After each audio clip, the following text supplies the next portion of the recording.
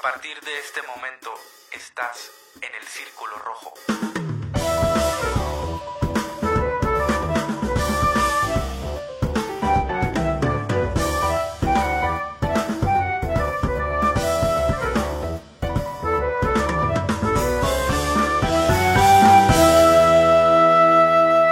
Buenas tardes, buenas noches, buenos días. Estamos en un capítulo más de El Círculo Rojo. Estamos en esta semana ya a escasos 3-4 días de que se realice la entrega de los Óscares para el 2017. ¿Los Óscares o los Óscar?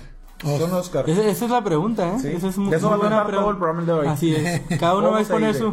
¿Cómo se dice? Semánticamente, ¿por qué? Los Óscar o los Óscares, ¿no? Y como en la tele dicen Óscares, pues ya yo me quedo con eso. Sí, Marta de baile, como diga ella. Ah, no, y Marta de baile ya es de las que pronuncia Michael Jordan y Magic Mountain y... Bueno, obviamente el Círculo Rojo no se podía quedar atrás respecto a esto. Nosotros sabemos perfectamente que hay otros festivales que quizá presenten mucha más calidad en sus cintas, pero comercialmente hablando, y creo que sí, los Óscares es la entrega más importante en el año en cuanto a las artes de las ciencias cinematográficas. A mí me gusta andar de pelos. Hey. No. A mí me gustaban más los Óscar cuando eran, o los Óscares, como diga el Chuy, güey, no era nada. A mí me gustaban más los Oscars, pero ya se muy mainstream, güey. Ya no me gustaban cuando eran más indie, güey. Cuando la rosa ni qué pedo. Ahora eso ya es cagante, ¿no? O sea, si dices que es muy comercial, ya eso también a ti te hace ya bien ¿sí? Comercial, sí. Ya. Sí, ser hipster también ya está out, pues. Ya está. Porque ya está in. Sí, ajá. Ser hipster ya está in. ¿Por eso te rasuraste? No necesariamente. Ya no quieres ser hipster. El hipster número 1. Así es. El primer hipster en la historia de Mexicali se rasuró. La neta me gustan más los Oscar. Me gustó más el libro. ¡No, güey! Buena. De esto se va a tratar. Vamos a hacer un repaso de las 9 películas nominadas para este año. 9 películas nominadas a mejor largometraje. No, todas. Y los dejamos con el primer segmento que la gente lo pide a gritos. Los dejamos con las noticias de esta semana.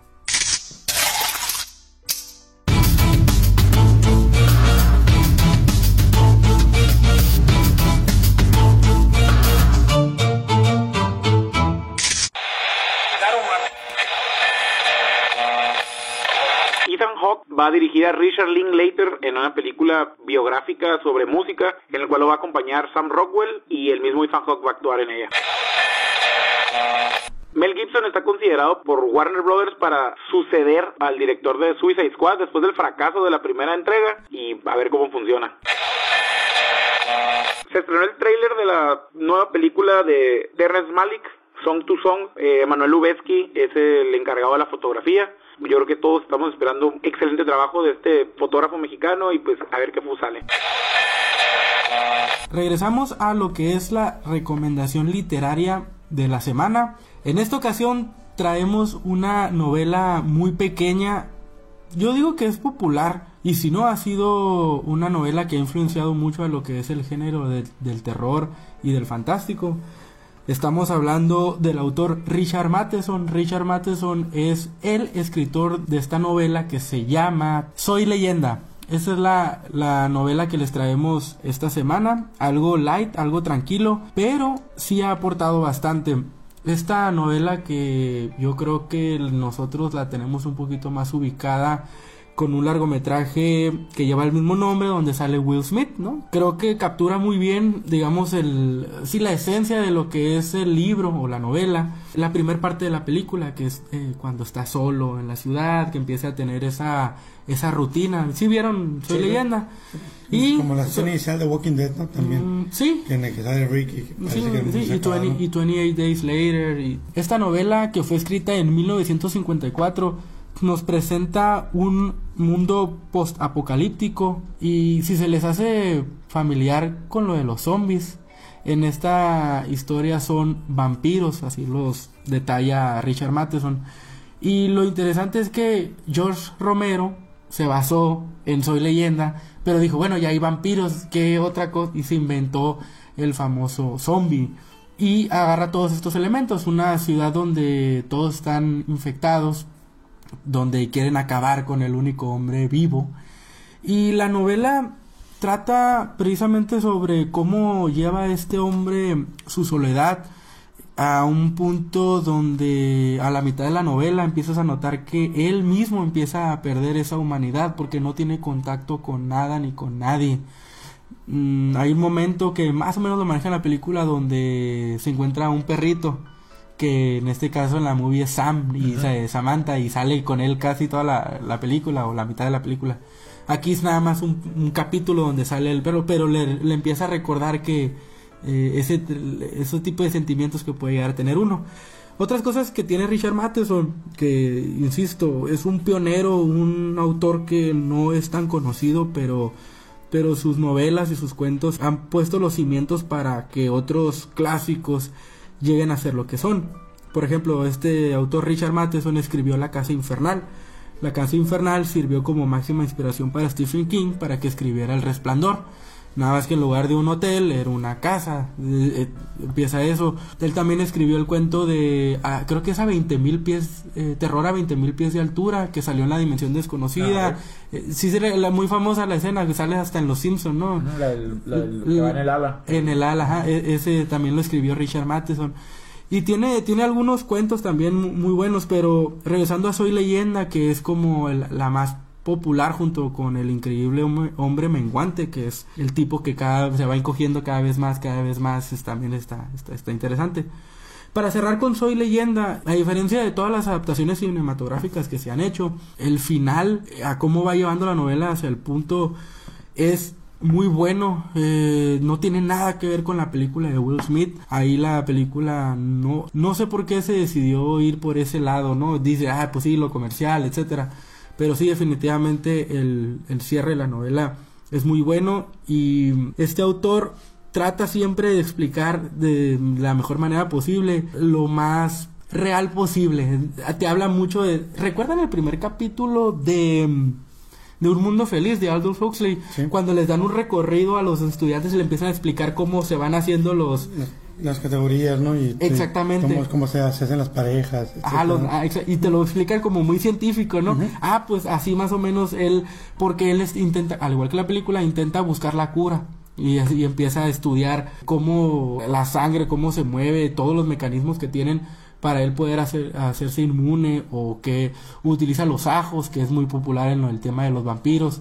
Pero aquí los vampiros, al igual, no pueden salir a la luz del día, pero su personalidad es... En ningún momento les dice vampiros, les dice por su nombre, porque pues es el vecino, y él le sigue diciendo el nombre al vecino. Son como 90 páginas, la novela es muy corta, se lee muy rápido, y vale mucho la pena porque, insisto, el género zombie nace de esta pequeña novela, y realmente si quieren pasar un buen rato de lectura sin tener que cambiar a lo mejor ciertos hábitos, si son personas ocupadas que tienen mucho trabajo, etcétera, pero en el transcurso quieren leer una novelita, les recomiendo Soy Leyenda de Richard Matheson, la recomendación literaria de esta semana.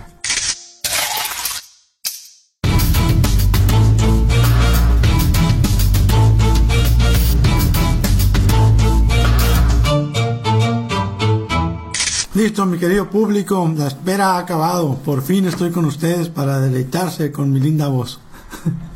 ¿Qué? ¿De qué se ríen? No, me acordé de un chiste. Jorge Drexler es la recomendación musical para ustedes. Este cantautor multi-instrumentalista, aunque le pese a los que les pese, de Uruguay, ¿no? Nació en Montevideo. El álbum que les quiero recomendar es el primero que yo escuché. No sé si es el primero que tenga. Se llama Echo. Salió por ahí de 2004. Este autor ya tiene un Oscar, digo, aprovechando, ¿no? En su haber, mejor canción, por la de Diarios de Motocicleta, ¿sí la recuerdan? Sí. Al otro lado del río. Para mí no es mi favorita, pero vaya, narra muy bien la historia, o embona muy bien en esta anécdota de la poderosa y todo el viaje que tiene Che Guevara por toda Sudamérica. Entonces, Jorge Drexler yo descubro a raíz de meterme un poco en la trova, Silvio Rodríguez, Alejandro Filio, Fernando Delgadillo, y llegó a Jorge Drexler por mera casualidad. Me encontré el disco y vale que la pena que se los diga. Me costó como 2 pesos con 50 centavos en un solo precio. Un disco doble, creo que, no sé, una edición especial. La cuestión es que yo cuando empiezo a escuchar a Jorge Drexler, sobre todo este disco en particular, tiene varias canciones que me encantaron. Les voy a dejar con Deseo, que para mí es de las más guapachosas, más sensuales, más sensuales, y es un buen disco para estar con tu pareja disfrutando de un buen vino, una buena cerveza, una buena cena, ya sea en casa o en un restaurancito, música muy tranquila. Vale la pena ponerle atención a la letra, porque Drexler pues no es un improvisado. Me imagino que ese es el fuerte de la trova, ¿no? Digo, aquí creo que Añones y yo somos neófitos, de este género. Pero qué bueno que lo traes a colación para conocer un poquito más sobre la trova y lo que a gustos tuyos es trova de la buena. Deseo para ustedes.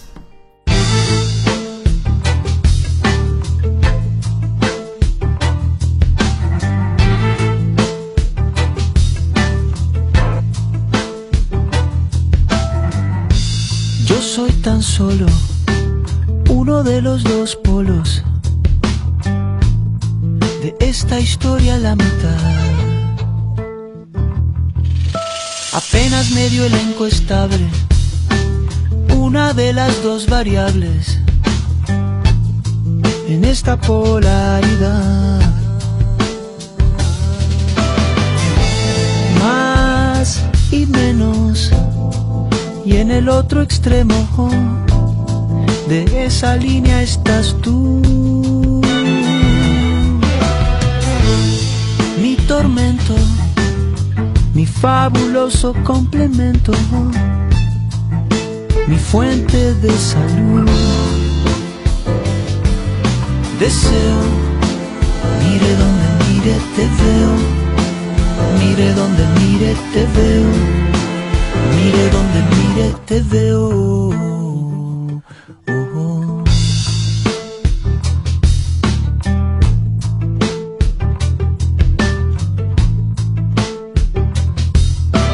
Igual que hace millones de siglos en un microscópico mundo distante se unieron. Dulce magnetismo, dos cargas opuestas buscando lo mismo.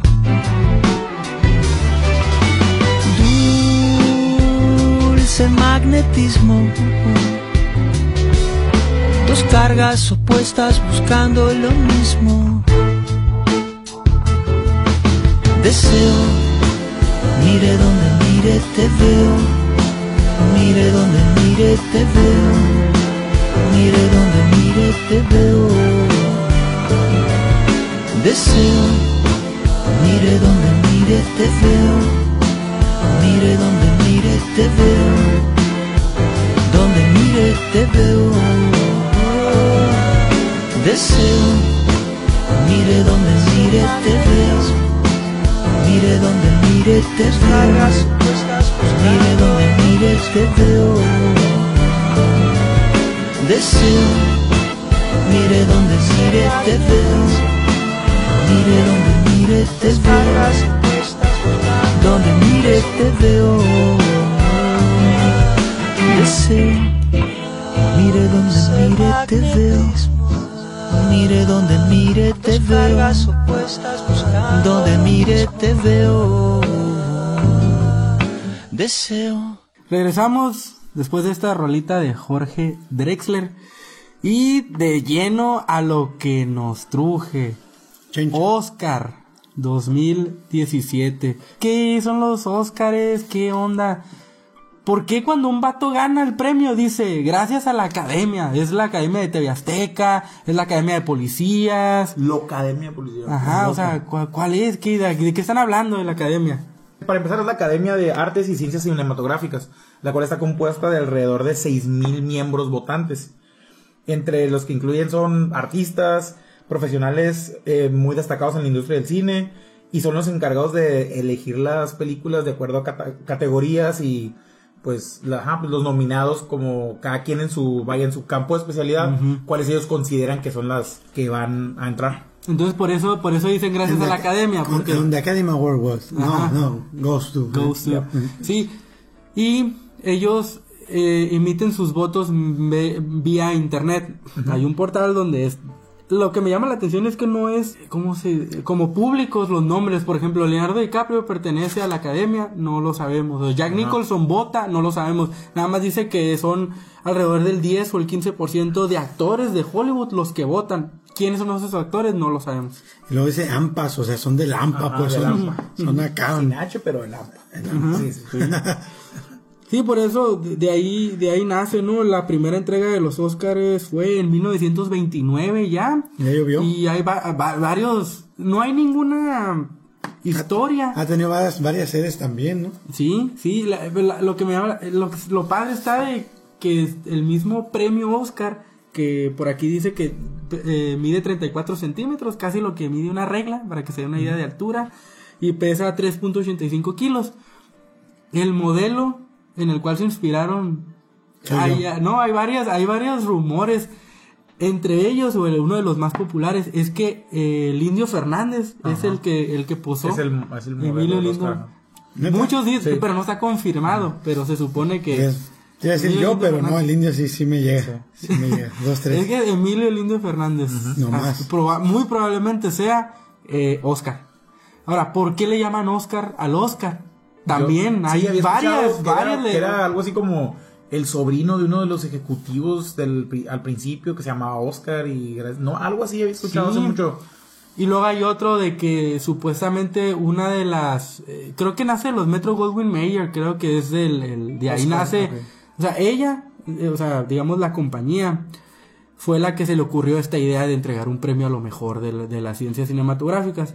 Y otra historia es de que la secretaria de no recuerdo el nombre del presidente que estaba en ese momento. Luis Mayer. Ajá, bueno, su secretaria, algo así, tenía acceso al premio Oscar y decía que ese modelo se parecía a su tío Oscar. Entonces cuando ella se refería al premio, decía, Oscar, por su tío Oscar.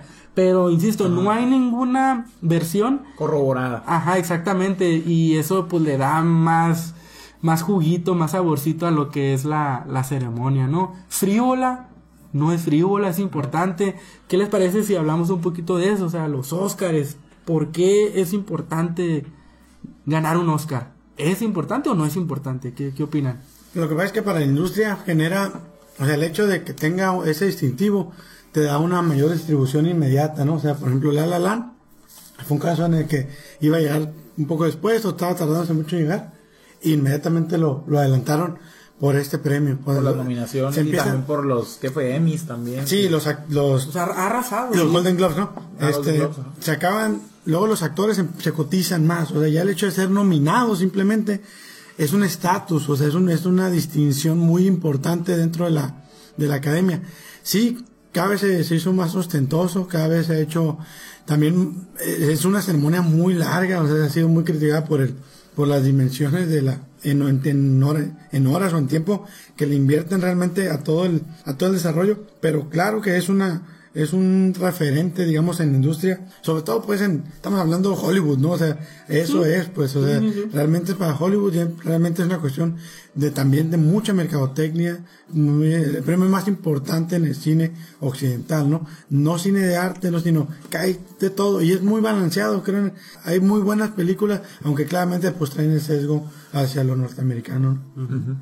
Sí, aparte, como menciona Yalot, o sea, por el solo hecho de estar mencionada en los Óscares, automáticamente se convierte en una película grandísima, o sea, se puede llegar a, o sea, que sea una película de mínimo presupuesto, si ya está considerada solamente ¿por qué? Por lo mismo que estábamos comentando, es gente especializada la que se encarga de hacer estas nominaciones, entonces, pues, sí, a lo mejor te hace voltear a ver así como que, pues si está nominada, debe ser por algo, ¿no? Sea buena o sea mala, porque nos ha tocado ver películas nominadas al Óscar que son malas, pero pues si quieras o no, te hace voltear a ver, aunque sea que... Y retrata un poco lo que es el perfil de los de la academia, de estos actores, de estos directores, que sabemos que muchas veces tienen que actuar por lo políticamente correcto y ya no tanto por lo que es lo que es el material en sí. Es que, por ejemplo, yo siempre que cuando iba a los videoclubs hace mucho, notaba, ¿no? Si tenía alguna, así como la ramita de olivo, ¿no? De los festivales de Cannes, no sé si sea olivo, Sí. pero llegaba, aunque sabía que era una película, que valía la pena, pero también que era más, no estaba en el común, o sea, era una más difícil de acceder, o traía una propuesta hasta cierto punto más original, no tan comercial. Entonces yo siempre Cannes lo he visto de esa forma. En cambio Oscar yo sé que es blockbuster, pues yo sé que van a llegar a México, yo sé que van a estar asequibles a un público más amplio, ¿no?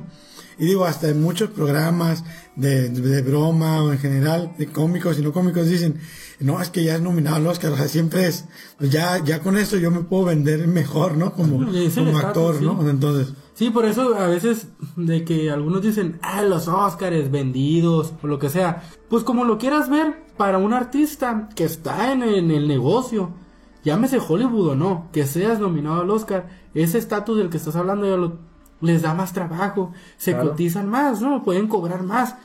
Por ende, sí es importante desde el punto de vista profesional. Claro que lo es. Pregúntale a DiCaprio. Sí, aunque sí, hay estrellas que están más allá del Oscar. Por ejemplo, DiCaprio, que digo, lo acaba de ganar el año pasado, pero antes de eso, DiCaprio cobraba más y va a seguir cobrando lo mismo, tenga o no la estatuilla. Estamos hablando de un Martin Scorsese también, que tarda años y años para que lo pudiera ganar. Y hay actores también que ni siquiera han sido nominados y son actores o que no han ganado el Oscar, como Brad Pitt. Brad Pitt no ha ganado el Oscar y se sigue cotizando mucho, pero son contados. Por ejemplo, Demian Bichir, que lo nominaron al Oscar, no recuerdo la película sinceramente, a mejor actor, o sea, estaba ahí con los grandes. Agarró una serie después que es la de The Bridge, inmediatamente después de que fue y después consiguió trabajo con Quentin Tarantino y lo consiguió no porque Tarantino se puso a ver Todo el Poder o se puso a ver las películas mexicanas, a lo mejor las vio después, pero primero fue a partir de estar nominado. Que por cierto, muy buenas, ¿no? Todo el Poder, muy buena. Sí, es buena de Todo el Poder. Y creo que Demian, ya quitándonos los ojos de que lo veíamos hasta en la sopa en México, es un buen actor. Yo sí lo considero un buen actor. Sí lo es. Pues esa es una versión muy escenográfica, ¿no? De qué representa los Óscares en la industria. Lo que es la ceremonia, podrá gustar o no, la vean o no, la verdad no tiene tanta relevancia. Lo que sí es importante es, nos da, como dice Yalod a veces, un paneo sobre cómo es el estado actual del Hollywood comercial. Sí. Y afortunadamente yo le sigo teniendo cariño a esta época de los Óscares, porque no vemos a ningún superhéroe, no vemos ¿Cómo no? ¿A Birdman? Bueno, sí, ya sé. No, pues es grandilocuente, así tiran la casa por la ventana, así es una manera de, ahí se pone ahí lo último en la moda, que ahora es el Kodak Theater, ¿no? Sí. El Kodak Theater pues está impresionante, ha salido Cirque du Soleil, las actuaciones de los cantantes son de primera, ¿no? Sí, pues es la noche grande del cine de hollywoodense, o sea, sí, y por ende... Y es a lo gringo, pues, sí, a lo gringo, o sea, tiran la casa por la ventana, o sea, lo acabamos de ver el Super Bowl, pues hagan de cuenta, ¿no? O sea, pero del otro lado, pues, del cine, ¿no? Y ya para cerrar con esta cápsula, con esta plática respecto al previo, ¿no? A todo esto, es cuántas películas de su top 10 del año pasado realmente están, o sea, no el hecho de que estén nominadas personalmente no son mis favoritas. Creo que de mi top 10, creo que una o dos de las 9 que están nominadas entran en mi top 10. Sin embargo, sí se reconoce que las películas al menos están hechas con mucho respeto y bien hechas. Bien, la mejor película extranjera está nominada Her, o sea, esa ¿qué, güey? Él dice ella, ¿no? Perdón, ella. Ajá. Pues de hecho ella ganó el Golden Globe, ¿no? De mejor malísima la película, ¿no? Malísima. Yo a mí no se me hizo tan mala, pero... A mí no se me hizo tan mala, pero casi todo el mundo dice que es muy buena y de hecho a mí por eso me desilusionó. Lo único que me gusta ahí es el nombre de Paul Verhoeven, es lo único que me gusta de la película. Sí, no, está debatible, yo le puse un 6 a la película porque me decepcionó. Rápidamente antes de pasar con la canción, nada más para que se den una idea de más o menos cómo funciona esto. A ver, échalo. Las películas que entran a la nominación son las que se estrenan entre el 1 de enero y el mes de diciembre del año anterior a la gala de los premios Oscar. Okay. Más o menos ahí para que se den una idea de que a veces de que dicen, ay, no entró esta película y por qué hasta el año que entra. es por eso, porque no llegan a las fechas. En el nivel técnico, la película deben ser de al menos de 40 minutos de duración, en un formato de 35-70 milímetros y de 24-48 cuadros por segundo. Y las películas extranjeras ya deben estar subtituladas en inglés para no meterlos en problemas, pues a los gringos ya ven cómo son. Sí, por sí. Y ya cuando se abren las aplicaciones para esto, pues los productores de X, toda parte del mundo donde ustedes quieran, mandan sus, sus aplicaciones que son sus obras para que las tomen en consideración la academia para las nominaciones. Sí, se las mandan en formato digital para que ellos la puedan ver en la comodidad de su hogar o de donde sea. En Pirate Bay. Sí, porque no van al cine, pues los de la academia no van al cine a ver esas películas. De hecho, las reciben antes de que estén en el cine. Bueno, ¿qué canción nos va a traer, Yalot? Fusión, track número 10 del mismo disco Echo, mi canción favorita. Porque es sumamente, yo creo que la más armónica, la que tiene más melodía, yo creo que es la que más pueden disfrutar. Las otras 3 métricas más trova. Entonces, Fusión es muy, muy suavecita, una canción digna de tener en consideración. Fusión. ¿Fusión? Jorge Drexler.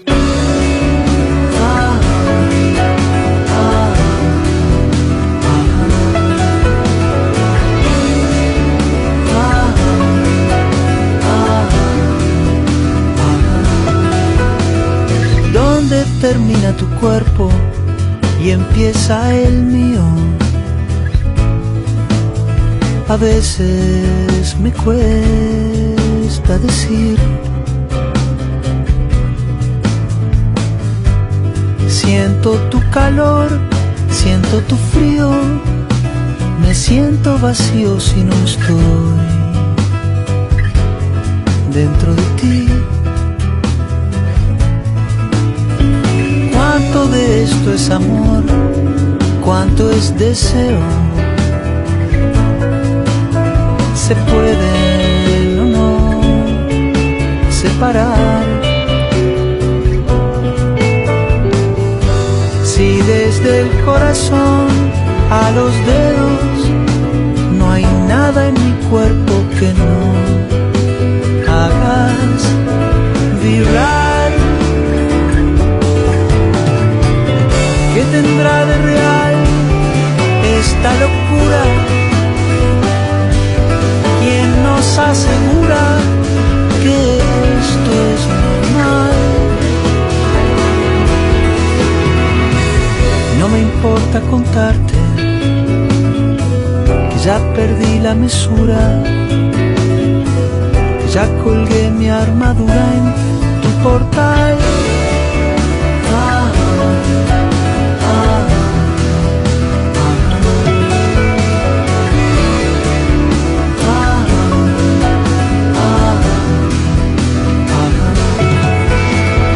¿Dónde termina tu cuerpo y empieza el cielo? No cabe ni un rayo de luz, y es para ti que está escrita esta canción.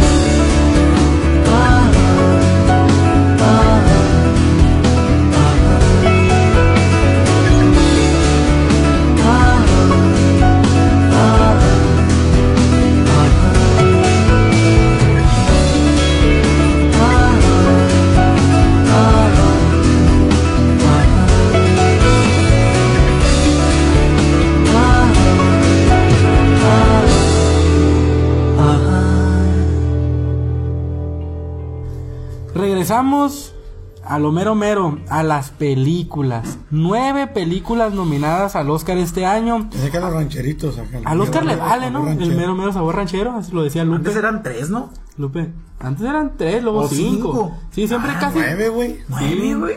Hace como 3, 4 años hubo 10. Ajá, sí, güey. Hubo 10. Pero, qué falta de pinche de juicio los cabrones. O sea, redúceme esa. Va a ganar una de todas maneras. Sí, pero pues quedas bien. Son más nominadas. Voy a ocupar quedar bien los cabrones. Pues ya es el pedo que se les hizo con el Will Smith. Sí. 2. O sea, y desde el año pasado ya traían ese esa onda, ¿no? Como que es de eso de la inclusión de minorías, ¿sabe cuánto? Sí, me dio hueva ese tema. Sí, pasaron de lanza. No. Y este año también se nota un poquito ahí como que ese rollo, porque bueno, ahorita comentamos las películas. Sí, vamos a empezar con la favorita, con la consentida, con la que ha arrasado con todo. La Land. ¿Qué opinan de esta película? Es más, yo creo que al terminar de hablar de La Land ya le van a poner stop al podcast, ya no quieren saber nada de las demás. Pues la película escrita y dirigida por Damien Chazelle. Pues la verdad la película no esperaba nada de la película y la disfruté mucho, me gustó mucho la película.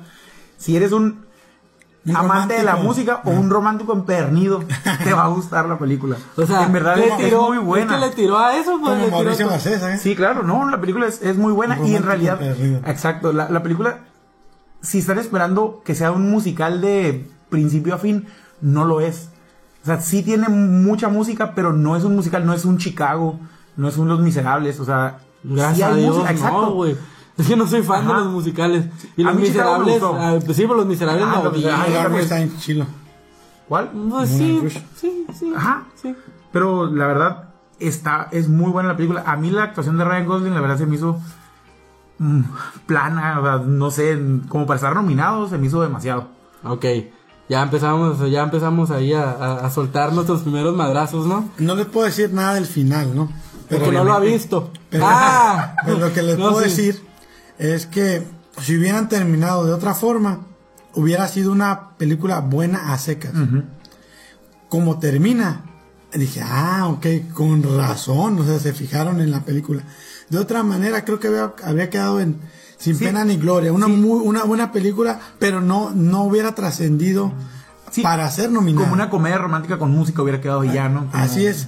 Creo que lo que sí vale la pena es, hay una propuesta muy honesta en la película. No utiliza grandes efectos especiales, o sea, los cantantes, en este caso Ryan Gosling y esta morra Stone, no cantan tan bien. Stone un poquito mejor que Gosling, pero realmente no son buenos cantantes, no son tan buenos bailarines. Entonces creo que con lo que tenían, que son muy buenos actores, porque ellos sí son, con lo que tenían hicieron un muy buen producto, pero la propuesta se mantuvo honesta, no se extralimitaron a cosas que no podían hacer, no fueron excesivos en eso, ¿no? Bueno, en otro caso, Catherine Zeta-Jones, pues mucho mejor bailarina en Chicago, creo, ¿no? Sí. Entonces, vaya, creo que en ese sentido, sabiendo sus limitantes, se enfocan en contar bien la historia y en hacerlo muy agradable a cualquier público. Al público que le guste el musical, al público que le gusta la comedia romántica, al público que a lo mejor hasta le podría gustar algo el drama. Y creo que esa inclusión, o sea, el pensar en todos, es lo que le ha dado ese éxito tan importante. Sí, aunque el tema principal es la búsqueda del sueño. Ajá. Y la historia les vale madre, o sea, se lo brincan y ahí te quedas, ¿qué onda? O sea, eso es un perote que yo le pongo a La Land. Ryan Gosling se la pasa toda la película hablando de que quiere abrir un café con jazz. Y no te ponen absolutamente nada de cómo lo logra o si lo va a lograr o no. Sería dar spoilers. Va a haber spoilers leves, no les vamos a contar las películas. Pero el tema, o sea, el motor que mueve a los personajes, no te ponen cómo llegan, salvo el de Emma Stone. Y un poquito, y leve, pues, o sea, ni siquiera. Ryan Gosling, o sea, sí lo comenta, más o menos, sí, o sea, más o menos sabes por dónde va, ¿no? O sea, sabes de dónde fue el. Sí, dice la pasión que tiene, de cuando empezó. Y no, lo claro, platicas. pero no sabe cómo, o sea, no, de una escena a otra, ya tenemos el resultado, si llegó o no al sueño. De una escena a otra. Pues según yo fue el trabajo. Ajá, sí. Es que no sabes si se iba a salir o no. En fin. No sale, es que no sale, no te explica nada. Todo quieres, morro, todo quieres. Pues sí, están nominados, cabrón. Bueno, a ver, no. El vato te está diciendo que va a hacer algo y hay un conflicto. Y Emma Stone le dice, ok, si sigues así no lo vas a lograr. Pero el vato no te dice, ok, me voy a salir, no me voy a salir. Nada, no pasa nada. De una escena a otra ya aparece lo que... Y eso a mí no me gustó, se desvía completamente. Los detalles... que comentó Yalot son iguales para mí. yo no concibo por qué Ryan Gosling o por qué Emma Stone van a ganar el Oscar a mejor actor, a mejor actriz. Y digo van a ganar porque es muy probable que se los vayan a dar. No se me hace que actúen tan bien. Emma Stone actúa un poquito más porque así lo amerita el personaje, porque está personificando a una aspirante actriz, ¿no? Es la actriz haciéndola de la actriz. Y te platica más o menos las peripecias que tiene que pasar un actor para poder, en lo que son los castings y todo. Y sí te lo pone poquito de que es cruel, ¿no? El ambiente. Sí. Y eso se agradece, pero escenas memorables de actuación tampoco. Hay buena química. Eso sí me gusta. Eso sí me gusta, que ya la habían demostrado en Crazy Stupid Love. O sea, se notaba que ellos tenían química. Pero no hay ninguna escena de peso actoral, ninguna. Tal vez cuando hace los castings. Los monólogos, ajá. Y tampoco se me hace tan profundos. Y ese es el problema que yo tengo con La La Land. Pues es una muy buena película. A mí en el aspecto de la fotografía se me hace excelente, el manejo de la cámara. Muy agradable. Sí, exactamente. Y creo que ahí es donde sí ellos quisieron sobresalir. O sea, yo creo que sí, Damien Chazelle, no recuerdo el director de fotografía, sí es notorio de que vamos a hacer esto para que digan que la fotografía, ahí sí se nota la pretensión bien entendida, obviamente, de que muchos colores pastel, ¿no? Sí, el manejo de el Steadicam lo manejan muy bien. Sí, ahí toda la paleta de colores, y luego vintage también, ¿no? O sea, te ponen muchas cosas retro, ¿no? Pero estás en el tiempo actual, ¿no? Sí, para mantenerlo medio atemporal, ¿no? Y clasicón, y que la película perdure con el tiempo, que no sea castigada. Creo que otra ventaja que tienes, a lo mejor por eso llamó tanto la atención, o sea, dentro de este círculo mucha gente se pudo haber sentido identificado, ¿no? O sea, mucho actor, o sea, actor o artista, que realmente pues va enfocado también a ese público, digo, con el tema que tú ya dijiste, ¿no? De alcanzar el sueño.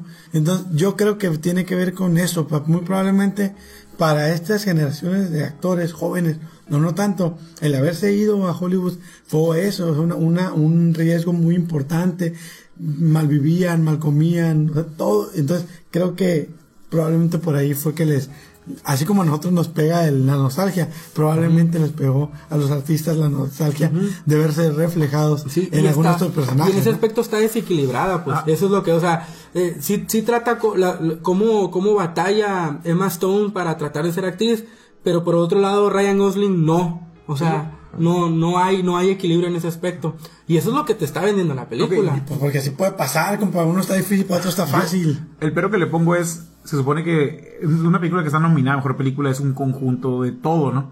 La historia no es a mí no se me hace que sea una historia original. O sea, es una historia que se ha visto. Sin embargo, o sea, al momento, o sea, tal vez, sí, es un musical que no se ha visto en mucho tiempo, o sea, es la originalidad de que sea un musical. Y simplemente no, o sea, me gustó la película, pero no sentí que hubiera nada más ahí, pues. O sea, algo así como que fuera merecedor de eso, pues, o sea. Pero dijiste hasta la palabra clave, y esto es para hablar bien de la película. Insisto, no cantan bien, no bailan bien, no actúan tan fregón como te lo están vendiendo. La historia tampoco es tan... Tiene huecos como el que según yo veo, o sea, no hay un brinco de cómo consiguen o no el sueño, y tú tienes que poner las piezas cuando no es ese tipo de película. Aún así, en conjunto, de todas maneras, la película funciona, la película tiene algo, o sea, puede ser algo que, es que hay algo, como que con algún detalle o algo te puedes identificar. Por ejemplo, como nosotros, que creo que a los tres nos gusta mucho escuchar, pues, a la música, y al momento de ver a Ryan Gosling tú apasionándose como que es que quiero hacer esto y quiero hacer lo otro, o sea, tal vez tú que en tu momento estuviste tocando, o sea, a lo mejor te puedes identificar con ciertos, pero sí, o sea, tal vez tiene eso, pues esa manera como de alguien se identificado con ciertos detalles de la película, ciertos momentos. Y otra cosa que dijiste, se antoja sincera. Se antoja sincera, que parte del amor que tiene el director por la música, por el cine, y este es como mi regalo, pues esto es lo que yo puedo hacer y esto es lo que yo quise hacer, y creo que lo logró. Nada más que creo que se ha sobrevaluado, pues se ha sobrevalorado esta película. Un detalle nada más de la película, es que el guión se los entregaron primero a Miles Teller, que se acuerdan de él en Whiplash, es el actor principal, y a Kate Mara. Y los dos, los agentes de los dos, o sea, así como que, pues no, es un musical, o sea, no los van a querer hacer. Y ahora que se enteraron lo que pasó después de ya con todas las nominaciones y todo esto, se andan queriendo comer a los agentes estos dos, como que, pues, ¿qué onda acá? Pues... O sea, me consigues Los Cuatro Fantásticos, que fue una mala decisión para él como actor. No estamos hablando de la película, sino por haber tomado una película así le fue mal. ¿A los dos? ¿no? A los dos. Pues Kate Mara también es, sí. A lo mejor eso le hubiera pegado a un público mucho más juvenil, O sea, quién sabe si la Academia lo hubiera aceptado con los mismos lados abiertos. Porque pues Ryan Gosling y Emma Stone, la verdad, son los adoraditos de Hollywood. Son consentiditos. Ok, y calificaciones. Yo le pongo un 7.5. Yo 8. Yo le pongo 8 y con final 8.5. O sea, si me dejas hasta el 90% de la película. Pero si... No, o sea, es una película 8.5 entonces 8.5. 8.5 será. Yo a la mitad le pongo 5 porque no lo entendí. Nada más era para establecer mi punto de que el final redondea muy bien. En sexto sentido, hasta que me enteré que Bruce Willis estaba muerto, yo le ponía un 5, pero ya que vi 10. Sí. Pues, no, bye. Comentario. Está bien, pues. Yo también considero que es un final bien, muy buen conjunto final. De toda la película es 8. Me gustó. 7.5, muy buena película y yo creo que va a ganar a mejor película. Yo también. Yo creo que va a ganar el Oscar. Yo creo que no, yo creo que va a ganar Fences. Quiero hablar de Hidden Figures. ¿Por qué? Porque aquí noto lo contrario a lo que hizo Damien Chazelle con La La Land. O sea, aquí, hazte cuenta que dijeron, ¿qué necesitamos hacer para que nos nominen? Así sentí esta película. Sí. A mí la película, la única manera que yo ¿se acuerdan? Ya se paró. ¿Se acuerdan de la película de The Help? No. Sí, con Emma Stone, de hecho. Y Viola Davis, que son de la que escribe. Y a que mí las se me ayuda. hizo... Esa era estar viendo The Help, pero en la NASA. Ajá. O sea, era el mismo esa historia así como que, bueno, no tan, porque en la película de The Help sí se nota como un poquito lo que batallaron estas señoras. Pero en esta película se me hizo como que todo era muy fácil. Me explico, como que todo pasa muy... O sea, están hablando en los 60s en Estados Unidos, no estaba tan pelada para la gente de color, pues. Sí, es que lo que supuestamente está bien difícil y todo te lo ponen, digamos, en que ella no tiene un baño cerca de donde trabaja. Pero era real. No, y luego Kevin Costner lo entiende todo bien rápido. Así como, sí es cierto. O sea, no eran así las cosas. Sí, Kevin Costner no era racista, pues ahí en la película. Ese personaje los no era racista. tampoco. No, tampoco. De hecho, al contrario, querían a la voltear en las... No. Sí, exactamente. O sea, puede ser que sí. No. ¿Tú estuviste ahí? Ni tú tampoco. No, ahí está. Yo por eso me doy el beneficio. No, y se supone que es una historia real. Por eso es a lo que voy. Una película formularia hasta el hartazgo. Esa es mi frase. Porque toda la musiquita, tipo John Williams cuando ella va corriendo al baño. Voy al baño. Ajá, Simón, sí. Y eso a mí no lo compré. No, pues desde que inicia. Pues de hecho la música es de Pharrell Williams. Suena todo, ¿no? Sí, es de él. Sí, es de Pharrell. La musiquita de mí. Pero yo no lo odié la música. Pero no. Desde que empieza, o sea, ya cuando basada en una historia real, o sea, ya sabes hacia dónde va. Okay. Entonces, eso ya es tú, voluntariamente, sabes cuál es la propuesta que traen, ¿no? Ahora, creo que refleja una parte de la historia norteamericana, pues, ¿no? Eso, otra vez, tiene mucho peso en la academia, pero en general, ahorita por los tiempos en los que están viviendo. Y aparte que el año pasado no nominaron a nada con actores afroamericanos, dijeron, esta tiene que ser. Entonces. Las actuaciones son buenas, son muy buenas. No, sí. Son gente, by the book. Así, lo mismo hace Clint Eastwood en 10 películas y nadie se la hace de pedo. O sea, entonces yo lo que estoy diciendo es, ahí estaba la fórmula, pero hay que seguir la fórmula. Y esa madre tiene su gracia. Entonces, yo creo que ahí, a diferencia de La La Land, las actuaciones son muy buenas. Hasta Kevin Costner, cabrón. Porque Kevin Costner es buena. No, pues pero ¿cuánto tiene sin hacer algo de gran calado? Se lanza con lobos. Mr. Brooks. te vas a lanzar. Entonces, yo creo que por ese lado se me hace que sí refleja una parte de la historia norteamericana. No sé a qué grado de apego con la misma, pues con lo que hayan sido los hechos, pero sí me... Pero es que también la historia, o sea, el contexto de la película amerita esas actuaciones, pues. Sí. O sea, no vas a poner a a una de estas mujeres que están batallando por eso, por ejemplo, la que se la llevan al otro departamento a actuar como Ryan Gosling ahí todo seco ahí. Sí, me explico, tío, o sea, tiene que notarse que en realidad está batallando, que su presencia se tiene que hacer notar. Sí, aunque hubo algunas secuencias que dije, ay, no, por favor, o sea, de que dije, no. A mí es la que me cayó muy mal, fue la de la muchacha que quiere entrar a estudiar. ¿Pero cuál? La cuando quiere entrar a la escuela de ingeniería, que quiere y que va y convence a alguien para que, o sea, así. Ah, sí, con el juez, que sí, tienes razón. Neta, bueno, está bien. O sea, sí. Ok, digo, en algunas películas nos vamos a detener más que otros. Yo creo que esta no. Para cerrar con esta película, ¿de qué trata? Así rápido, ¿de qué trata?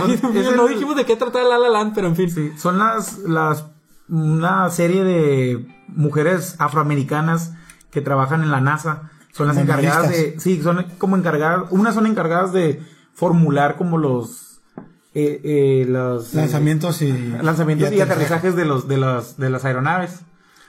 Pero obviamente son las computadoras tienen, humanas, pues. Ajá, sí, de hecho se refieren a ellas como computadoras, ¿no? Pero las tienen, pues, obviamente en un departamento allá hasta el fondo. Así como para negros, así, sí. ¿No? Así, casi los ponían así. Pues sí. El baño para negros y todo, así lo... Eso es lo que mi problema con eso, pues.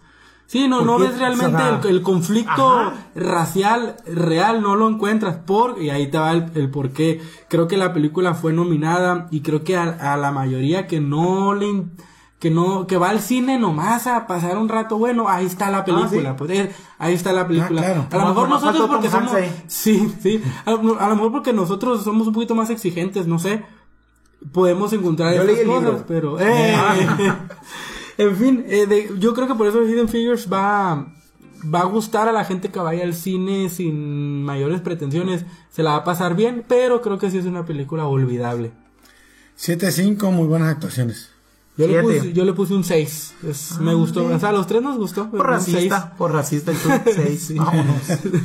Bueno, sáquense de aquí. El blanco, güey. Sí. Pasemos a otra película, Moonlight, esta película que ha sido muy bien calificada en todas partes como una obra maestra, una gran película, así te la venden. Son 3 actos, una historia que habla sobre la homosexualidad reprimida, el autodescubrimiento, el ver tu lugar en el mundo y en qué juego te toca participar, ¿no? Y los personajes mayores que acompañan a este personaje, pues tratando de darle cierto camino, ¿no? Que son los mismos que salen en otra película. Es lo que iba a decir. Janelle Monáe y el vato que es son los mismos. Hay 3 actores y negros en Fences, Hollywood. el que le hace de como protagonista con Denzel Washington, ese sale en Manchester by the Sea. Son los mismos ahí. Y como los bichir, güey, pero negritos. Sí. Pero a ver, Moonlight trata sobre un niño que, bueno, es una película con 3 actos: el niño, el adolescente y el adulto. ¿Se puede ser un niño que se da loncha? Sí. Pues el adolescente, de niño no, de adolescente pues ya empieza ahí a tener que se da loncha. Ajá. Sí, de eso se trata, un niño que no tiene un lugar específico, o sea, no tiene realmente amigos, está excluido, familia disfuncional. Como y bueno, la película, insisto, son 3 actos y es un actor diferente para cada etapa de este personaje.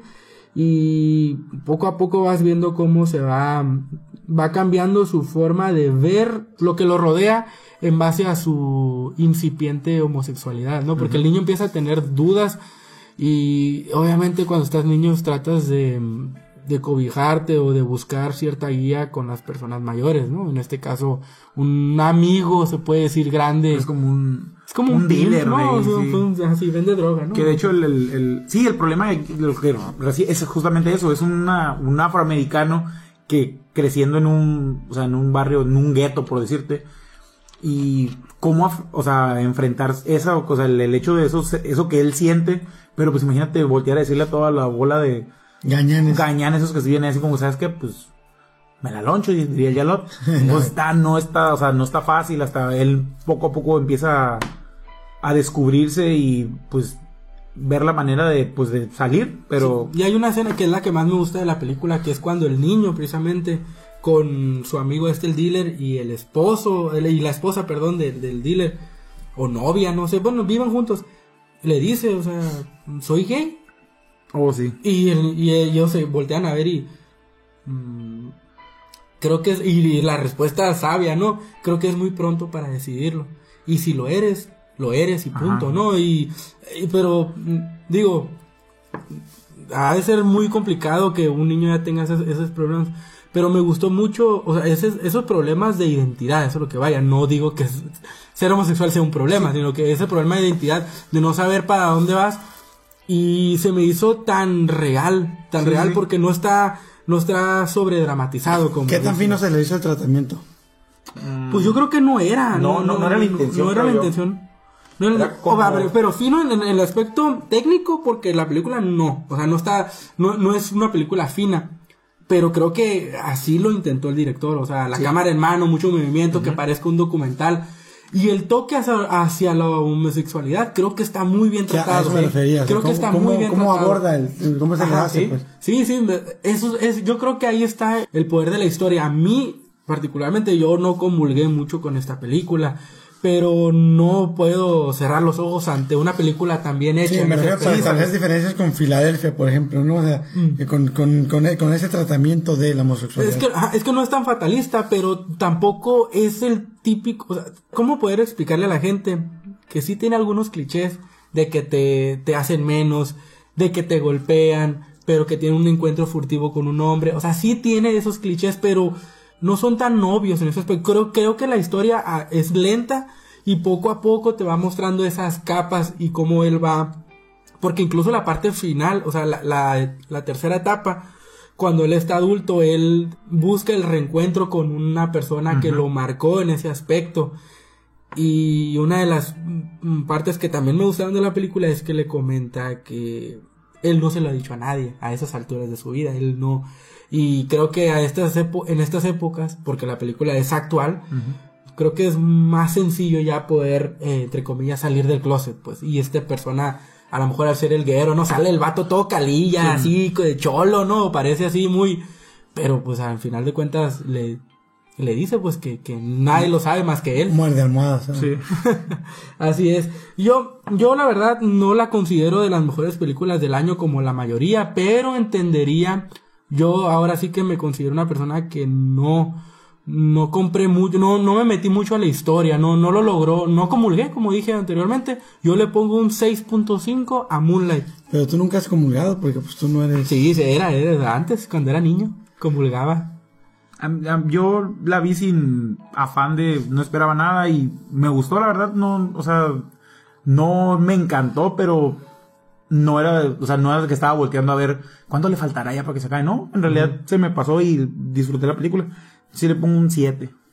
Yo un 6.5. Mi negritud, pues, no me permite darle menos de 7. Ok, un 7. Pasemos ahora a una gran película, según yo. Hell or High Water. Ay, Dios mío, chulada. Hell or High Water. Buenísimo. Esta película que... Chris Pine. Jeff Bridges y este tipo que... Ben Foster, sí. ¿Por dónde empezamos con esta película? Que creo que tiene un poquito de todo también. Y una película que se coló ahí de la nada. Yo la verdad no pensé que la fueran a nominar, la verdad. Sí, la verdad, la ausente yo creo que aquí fue Nocturnal Animals y se coló esta, pero la verdad... Está clasificada como un western moderno. Sí lo es. Es de un par de hermanos que así desde que comienza la película no es nada de que le estemos echando a perder nada. Son dos hermanos que andan robando bancos. Más adelante en la película te enteras por qué. Y Jeff Bridges es el policía que anda sobre de ellos. Está muy bien la película, es muy rápida y las actuaciones muy muy buenas. Sí, la verdad Jeff Bridges hace un papelón y los hermanos también tienen buena química. Ya habían salido juntos en otra película, de hecho. Lo que me gusta de esta película es que vamos a insistir con lo mismo. Respeta todo lo que hace la película. Un gran guión, una gran actuación, una historia sólida que no pretende más que eso, y aún así sí te deja un mensaje. Yo la comparo más o menos con No Country for Old Men de los Coen, creo que el trasfondo de la película de los Coen es mayor, creo que tiene más peso en la historia, pero regresando a Hell or High Water, sigue teniendo un mensaje, y ese mensaje, la película poco a poco te va contando el porqué de las acciones de los hermanos, el porqué de las acciones de los policías, y retrata un ambiente, un panorama de la ciudad que pues yo no la conozco, pero sí le creo. Sí. Dirige David Mackenzie, produce Peter Berg, entonces pues ahí traía ya y qué bueno que Peter Berg se quedó. Sí, porque le hubiera solo metiendo lana, ¿no? Sí, porque le hubiera puesto a lo mejor algunas secuencias de acción que a lo mejor no llevaba la película. Ajá, porque sí las tiene. Y como dijo Añones, es una película rápida que para mí tiene de todo. La verdad es una gran película, se la recomendamos, Hell or High Water. Sí. Digo, para creernos un poquito, creo que en las recomendaciones a finales del año que dimos, hablamos de esa película y se suponía que esa película iba a ser buena y lo fue. Yo a esta película le pongo un 8, casi una joya para mí, 8, una gran película, es mi segunda favorita de las 9 que hay aquí. Igual yo me gustó mucho, 8.5, sí le como ya si no si hubiera muerto tan feliz. Bruce Willis al final. Sí, o sea, es lo que estabas mencionando, las actuaciones, también la actuación, por ejemplo, de la mano derecha de Jeff Bridges. O sea, la química entre ellos también, o sea, se las crees, pues está muy buena. Sí, yo le pongo un 8.5, a mí me gustó mucho la película. Mucho. A los que les gustan las películas de acción y les gusta pensar, fotografía, todo está muy bien de esa película realmente. Muy norteamericana, ¿no? Sí, pero si viste Sully, o sea, o hasta Hawks Are Rich se me hace más patriotera que Hell or High Water. Pero pasemos ahora entonces a la última de la primera tanda, vamos a ponerle así. Un dramón en toda la extensión de la palabra, Manchester by the Sea. ¿Qué onda, Yalot? ¿Qué opinas de este culebrón, diría Ñones? Pues Casey Affleck es mejor actor que es cierto. Que Matt Damon, ¿no? Que Matt Damon iba a ser el protagonista. Sí. Hubiera ganado otro Oscar, güey. No, pero le dijo, pues que vaya porque este güey no sé qué andaba haciendo, ¿no? Pues Matt Damon y Ben Affleck dijeron, Affleck, no va a salir tú, pues ya mi carnal, güey, ¿no? ¿Quién dirige al triste, una cara triste? Sí, tiene payaso triste. Sí, tiene Sadais acá.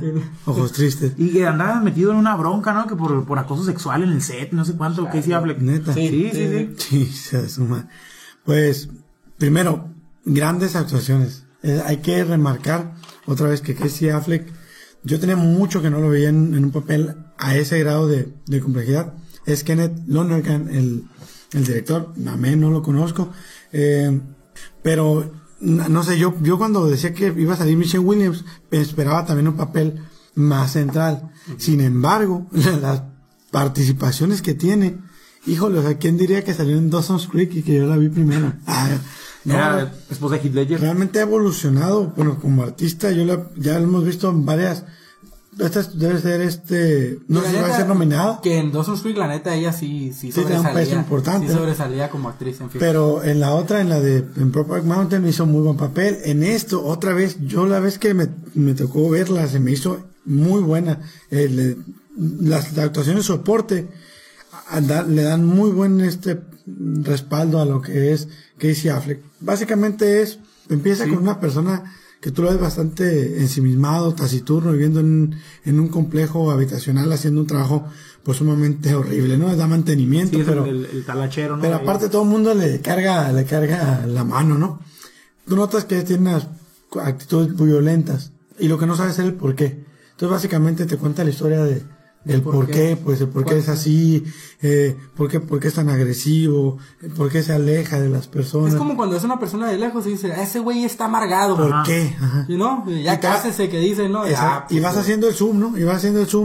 Y te da raro porque pues, tú ves una persona plena, ¿no? Joven, fuerte, porque va a tu trabajo, o sea, trabaja en cuestión física, te la pasa pareando pendejadas, o sea, entonces notas que no está mal físicamente, ¿no? Que no tiene ninguna. Y pues no, el plano no está en lo físico, está en lo emocional.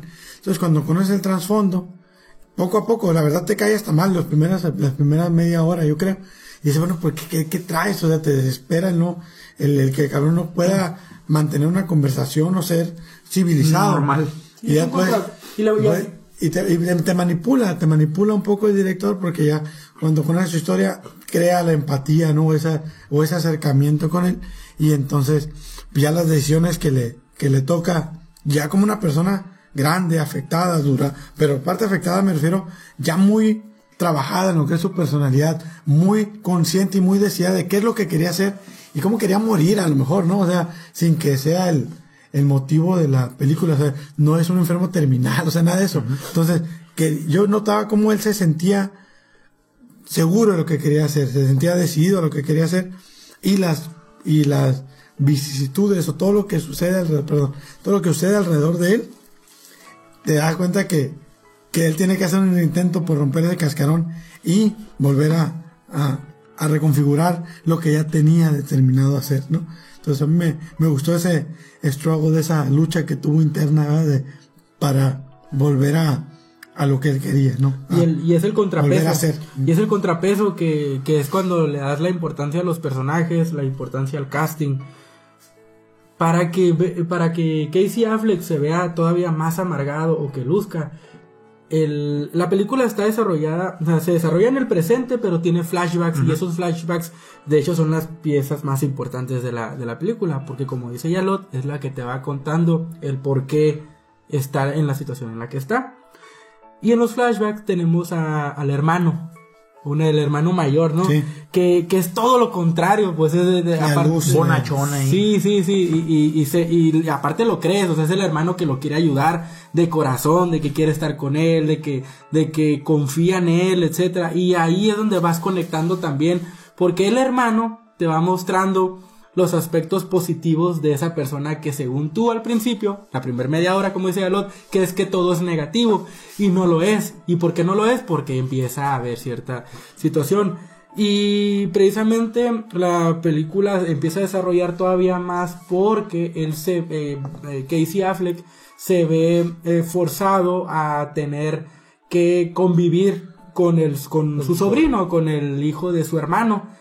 Y ahí vamos a otra cosa, la química que hay entre estos dos actores es muy buena, y a pesar de ser un dramón, las escenas entre ellos son cómicas y se ven y naturales. ¿Sí? O sea, como por ejemplo la escena que recuerdo cuando andan buscando el carro. Sí. O sea, se ve así como que, o sea, te da tiempo para estar platicando lo que ocupan, pero esa escena es como que, órale. Es un claro ejemplo, un claro ejemplo de lo que es la química. Y ¿será un guión original? Porque si es un guión original debe estar nominado a mejor guión. Sí, es lo que acabo de checar. Está nominado a mejor guión original. Está fregoncísimo. ¿Sí? Y ahora, lo que yo noto con la película es el mayor impacto que tiene la película es cuando sabes el porqué. Ajá. Y ahí es cuando la película más te pega, y es cuando ahí te tiene y dices, ay güey, estoy viendo una gran película. Y eso sucede a la mitad de la película. Sí. Después de ahí ya no es tan buena la película. Ya de ahí es un poco más sobre los ecos, aunque esos ecos ya los estás viendo desde el principio también, nomás que todavía no lo sabes. Sí. En mi gusto se estanca hasta la escena donde llega otra vez, donde sale Michelle Williams, que se lo encuentra, y lo que le dice, otra escena muy fuerte. Sí. Casi al final. Ajá, exactamente. O sea, casi al final. Y ahí a mí ya me estaba perdiendo. Digo, no perdiendo de que la voy a reprobar o que no me. No, o sea, pero se bajó. Se pierde, ¿no? O sea, como que la historia, el contexto de la película se pierde, o sea, por un momento. Sí, cuando te enteras ya y como dices tú, Añones, empiezan a estirar esa liga que dices, híjole, a lo mejor el haberme enterado exactamente a la mitad, creo que es muy poderoso. La película llega a ese pico muy rápido. Eso es lo que pienso, pues vaya, es como Amores Perros, pues. Ves la primera historia y estás bien arriba y todavía te queda 1:20 de cacho, pues. No quiero decir que la segunda parte es insufrible, no. Pero se queda en anécdota después, porque la película termina como empieza. O sea, el conflicto en sí no hay ninguna resolución que a mí se me haya hecho atractiva. ¿La hay? Sí la hay. Sí hay un final específico para los personajes, pero no me aporta nada, pues. Esa parte en medio es como el hecho de él como haciendo las paces con él mismo y ver qué onda, o sea, con su sobrino, o sea, ya como enmendando las cosas con él y viendo que sí puede acercarse a otra persona. Pero sí, o sea, en sí la historia, como dices, como comienza y termina, sí en medio sí hay un pedacito ahí medio... Y eso es nada más el detalle que yo tengo, o sea, finalmente es un drama. Yo me mantuve enganchado, yo esto sí, no, yo también. no pude desasociar. Esa parte que si tú ya viéndolo a distancia, sí tienes razón, pero yo no lo vi. Entonces, como no lo vi, no puedo decir, sí, en algún momento se pierde. No, para mí, sí mantienes, si la ves en una sola emisión, o sea, a menos que le pongas pausa, te vayas y regreses, no vas a ver el corte. No, yo sí lo vi, yo sí lo vi, a mí sí me dio. Yo no lo vi, entonces, y la resolución es ad hoc, o sea, es lo que tenía que ser. A mí se me hace forzado. A mí se me hizo que exactamente así era, porque bueno, o sea, pues no siempre tiene que tener la resolución que nosotros queremos, pues, ¿no? O sea, no, de acuerdo, pero a mí no, pero yo okay, al margen de eso, es que yo no me fui por ese lado, yo fui por cuál es mi decisión. O sea, ese es lo que voy, o sea, no, porque es que no tiene nada que ver con, por ejemplo, Mar Adentro, ¿no? Ramón San Pedro, no tiene nada que ver, porque no tiene que ver con la muerte. Pero es el cómo yo quiero vivir, o sea, cómo yo quiero irme, cómo yo quiero quedarme, o sea, velar por mí, o sea, esa es la condición. Ya no me toca, o sea, velar por nadie más, pues no es necesario, pues, o sea, yo ya pagué lo que tenía que pagar y ahora me toca estar tranquilo como dijiste, hacer las paces conmigo mismo. Entonces, por ese lado yo digo, pareciera a lo mejor egoísta, forzado, lo que tú quieras, yo no. Ese es el final, es auténtico a lo que resta de él como persona. ¿No? Eso es, no es visceral, es algo natural. Sí. Y yo no noté tanto esa transformación de él, fíjate. O sea, yo al final, casi yo seguí viendo al mismo hombre amargado, fíjate. Yo no... Exacto, pero tú dices que llegó a eso después de una hora así de darle el círculo, ¿no? De darle vuelta. Sí, pero porque si no, entonces ¿para qué me cuentas todo? Si es consciente la decisión, Y antes no era consciente, ¿no? Correcto. Entonces ahí está el desarrollo. Sí, antes le ganaba, pues ahora que ya entiende todo, decido seguir siendo el mismo, así ¿no? Es, eso es. Sí. Y a mí hay una película que se llama Demolition, que hace mucho se la recomendé. No, con Jake Gyllenhaal, que trata un poco así de ese tipo de personas que están un tanto desconectadas con la mayoría de las personas. Es una historia completamente diferente, pero ahí me gusta mucho más cómo esa persona empieza a dar y no porque termine siendo feliz para siempre, o sea, no sé. No estoy diciendo que termina feliz para siempre, estoy diciendo que... O que no termina feliz para siempre, no sabemos, ¿no? Es que a lo mejor dice, es que como no termina con boda, a lo mejor pues al Chuy no le gusta. No me refiero a eso, pues. Pero definitivamente Manchester by the Sea es una película muy recomendada, sobre todo para las personas que les gusta el drama. Son pocas, sí, es que son pocas las películas de drama que vemos, sí. Bueno, o sea, entre los tres. Realmente cuando hicimos lo mejor del 2016 y hablamos de drama, nos faltaron películas. ¿Por qué? Porque no quiere decir que no se hagan, como que nosotros no las consumimos mucho. Y Manchester by the Sea definitivamente sí es algo que se pueda para mí la mejor película. Okay. Para mí 9. Sí, ahorita que mencionabas lo del guión, de hecho creo que se los compartí el otro día, que decía que el guión de Manchester by the Sea es como una como obra maestra de guión, o sea, el guión en sí, que es como una manera es como una base de aquí pueden tomar como para ejemplo. Los diálogos están perfectos. No, hablando de guión, y digo, se sabe de los que estudian que muchas de las personas creen que el guión es historia y es cómo contar, pero el guión es estructura, para eso sirve el guión, para decirte exactamente de cómo va a ir la historia, no de qué va la historia. Es la diferencia.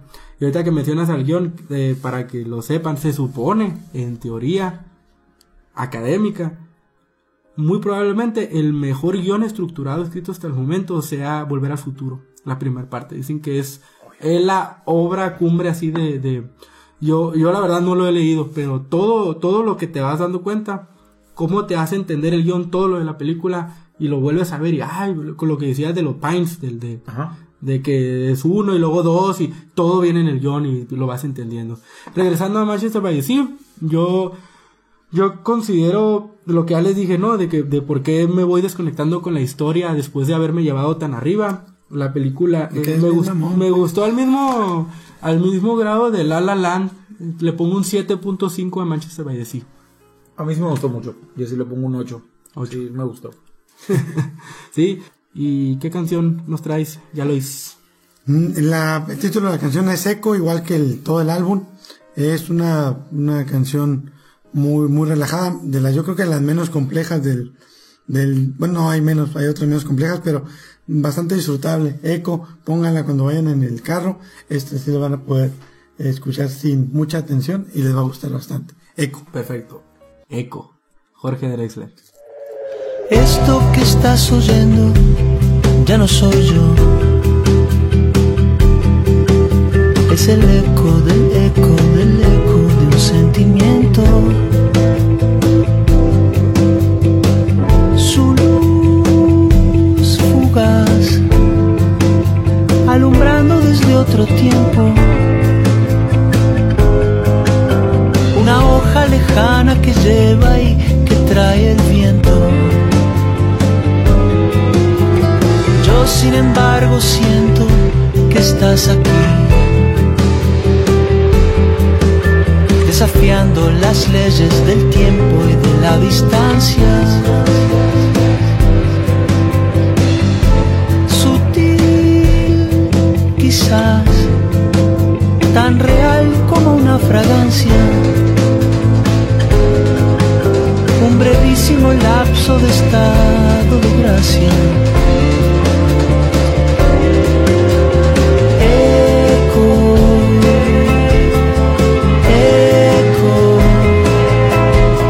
Ocupando de a poco el espacio de mi abrazo hueco.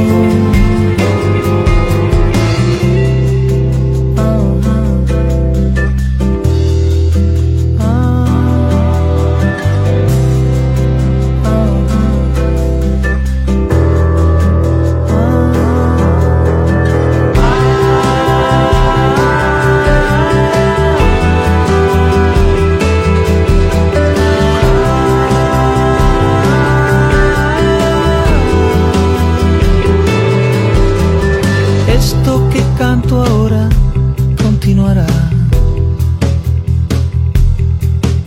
derivando latente en el éter eternamente.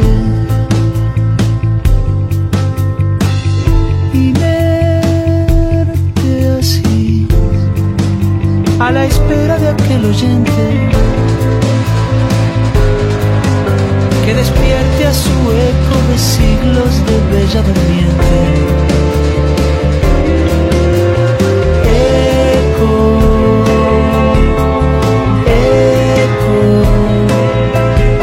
Ocupando de a poco el espacio de mi abrazo hueco. Eco, eco, ocupando de a poco el espacio de mi abrazo hueco.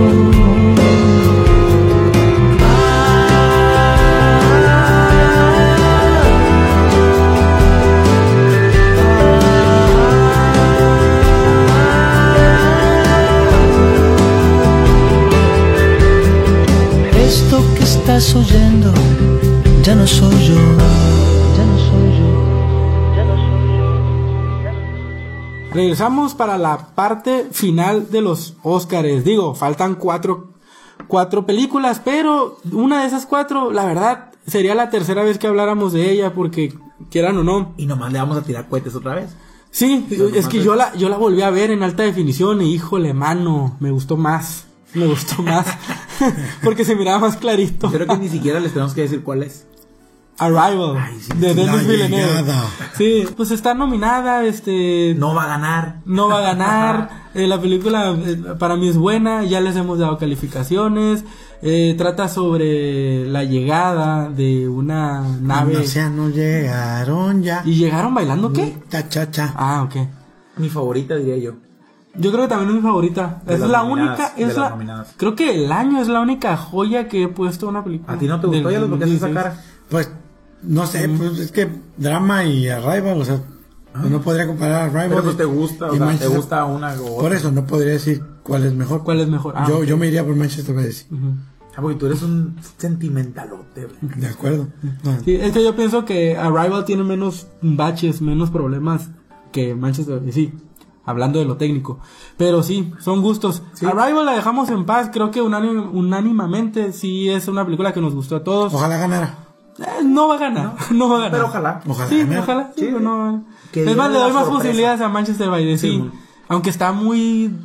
Darks. Sí, está... Muy emo. Muy no llego a ninguna parte para la academia. Sí, no.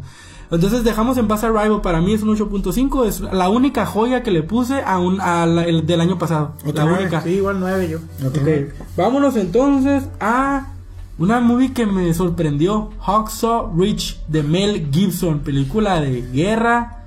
¿Qué onda con Mel Gibson? ¿Por qué lo volvieron a nominar? ¿Por qué le levantaron el castigo, güey? ¿Por qué? Qué rápido se les olvida, ¿no? Por Andrew Garfield, güey. ¿Qué, güey? Es el increíble hombre araña, y es un güey. vato bien agradable, ya no. güey. Es muy agradable ese vato, güey. Es la neta, güey. Caen bien, güey. No te puede ¿Cuántas caer veces mal. lo has visto? ¿Cuántas veces lo has llevado? ¿Dónde lo has Ahí, visto? en Silence.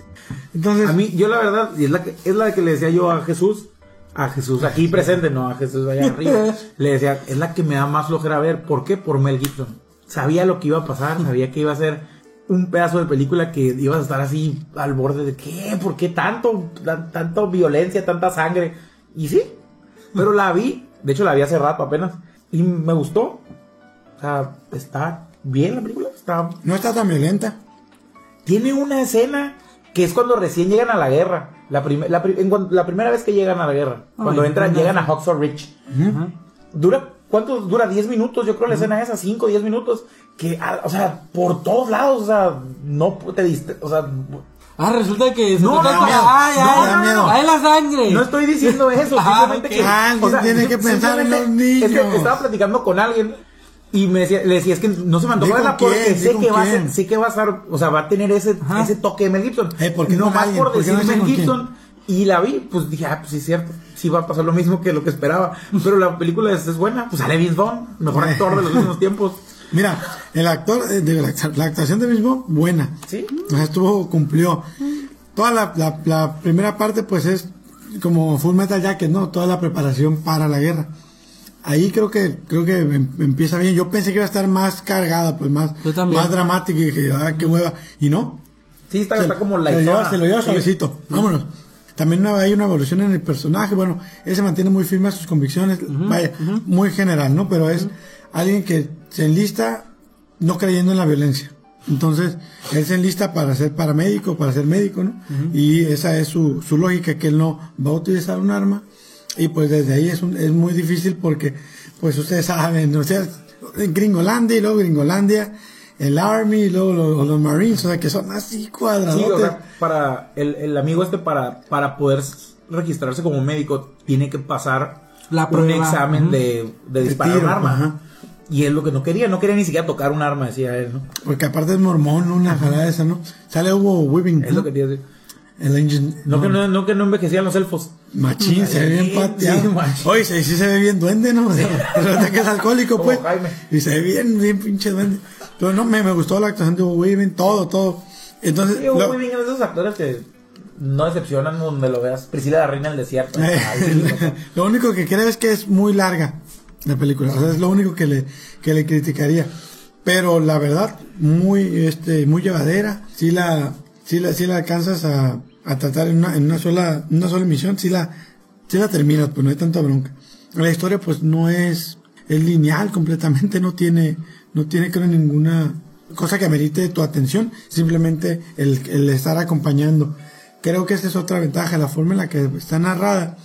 Si te sientes parte de la tropa o te sientes que estás con él en algún momento, ¿no? O sea, muchas de las acciones las lleva él solo.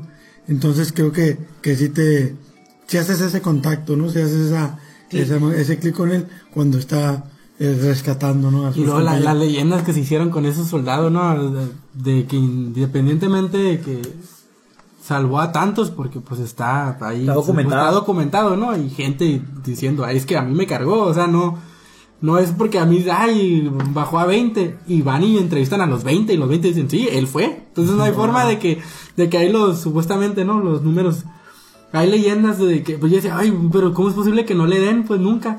Hay una leyenda urbana de que algunos de los rivales decían que cuando lo tenían en la mira, el rifle dejó de funcionar y que cosas de que no puede ser posible que haya fallado. O sea, que porque el vato estaba muy entrado con Dios y que no sé, que hay un chorro pero atañándonos otra vez a lo que es la película. Yo siento que sí se tarda mucho en llevarme a Hacksaw Ridge. O sea, creo que es como una hora más o menos lo que se enamora, pasa la prueba, se entrena, todo. Y al principio eso me gustó. Me gustó que no me llevara a Hacksaw Ridge. Sí. Y de repente me empecé a desesperar un poquito, a decir, es que digas lo que me digas, Gibson, yo sé que se va a ir a la guerra, entonces ya no me la hagas tanto de todos porque resulta que no me quieres enseñar balazos sin sangre, ¿no? Ajá, exactamente. Y cuando llegan, yo antes de empezar a agarrar el crucifijo y bañarme con ropa y empezar a rezar por la sangre como el Añones. Sí. Yo disfruté. Ay, viste cómo dijo, cómo se... Ya no supe ni cómo decirlo. Realmente sí. Perdió la barba y perdió la hombría. Sí me gustó mucho todas esas escenas y todo. Pero hay una escena gratuita, la de Harakiri, güey. Ajá. La del rival. ¿Eso qué? Es para que vean a los japoneses. ¿Pero para qué, pues? Y su disciplina. Ay, pero no nos interesa. No es necesario, pues. Exactamente. Nunca has visto un harakiri así. Sí, lo había visto. Yo me estoy dando golpes en el pecho, pues ya. Pero gratuita, no. No, lo gratuito es que es patriotero. Eso es lo gratuito. No, lo gratuito es harakiri, ese que ni al caso, pero en fin. Patriotera. Eso es lo único. Anda con medio cuerpo ahí colgando ahí. Sí, otra cosa que no soporté así, que dije, no puede ser, es cuando dice, lo estamos esperando para que termine de rezar por nosotros, güey. No seas mamón, güey. ¿Qué pasó, güey? Dije, y otra cosa es, lo dejaron solo, pinches deja abajo, ¿no? Los US Army nadie subían. No, son deja arriba. Deja arriba. Sí, deja arriba. Sí, sigue bajando un chingo, no sabemos cómo. Pues súbete, pendejo, como que no sabes cómo. Órale, a chingarle, ¿no? Pero sí está. Sí está patriotera, la neta. Sí se. Pero a Chuy le gustó Silence, así que, o sea, digo, la cuestión no la he visto. De Alá, así que no. ¿A ti te gusta? ¿No es porque sale Andrew Garfield? Sí. Peliculón, Silence, en fin. No está tan acá. Luego. En fin. Cálmense. Ok, Hacksaw Ridge, calificaciones. 7. 8.5. 8 me pasé. 7.5. Pero ¿por qué 8.5? ¿El final o qué? En el final, el harakiri, güey. Eso no. Sin el harakiri, 8. Ok. Ay. Vámonos a Lion, ¿qué onda? ¿Qué onda con esta secuela de Slumdog Millionaire? Perdón, de Patel, de Slumdog Millionaire. Aparece él, Nicole Kidman y Rooney Mara. Otro dramón de un niño indio que por azares del destino, pues es un niño indio. Es un niño indio. Ajá. O sea, termina siendo adoptado por una familia australiana. Viven en Tasmania, para ser precisos. Pues por eso Nicole Kidman. Ya ves, la única actriz australiana que hay. Ella y Rebel Wilson. ¿Y Cocodrilo dónde? Naomi Watts también, ¿no? Ya. Y Heath Ledger, ¿no? Sí. Bueno, no. ya se hace, ¿no? Pues no. Y lo adopta esta familia australiana, una pareja australiana. Y pues al pasar del tiempo, pues obviamente. Pues en Australia nomás hay canguros, güey. Y koalas. Como perros, dijo un compa. Y al pasar de los años, pasan alrededor de 20 años. Y por una razón se acuerda de su hermano, que es con el que siempre andaba como era una familia muy pobre, andaban haciendo como sus trácalas para sacar dinero para llevar comida a su casa. Estaba su mamá y otra hermanita de ellos. Un día se acuerda de su hermano y quiere regresar a India. Estamos hablando de 2008, es cuando apenas estaba saliendo el Google Earth. Entonces unos amigos de ellos le comentan, ya has usado este programa Google Earth, pues tal vez hacer como que los tiempos que estuviste en el tren, puedes sacar cuentas y más o menos saber ¿por qué? Porque dice, es que estaba en una estación del tren en India y con eso, así como que pues cuántas estaciones de tren hay en India, o sea, olvídate que vayas a poder nomás hacia la pelada saber dónde estabas. Entonces se pone a investigar y él es de eso va la película, de él queriendo viajar para ver si encuentra a su familia que dejó allá después de 20 y tantos años. Creo que esta película es parte del mismo drama, pero es lo contrario a Manchester by the Sea. O sea, es la resolución contraria, y sin dar spoilers y hacer una película oscariable, a los 20 minutos sabes qué va a pasar el resto de la película. Ahora, lo interesante es cómo me lo va a contar y cómo me va a ir llevando el director para contarme esta historia. El niño sale alrededor de como la primera parte, ¿no? Sí. O sea, la primera mitad más o menos. Me recordó mucho al niño de Cinema Paradiso. Me refiero al carisma que genera, la química que tiene con su hermano, cómo van viviendo ahí Lo que está padre de eso es que algunas escenas, por ejemplo la escena del tren del niño, a mí se me hace bien fuerte, y no hay música sentimentalista, no hay sangre, no hay sangre. Ajá, por eso le disfruté más. Sí.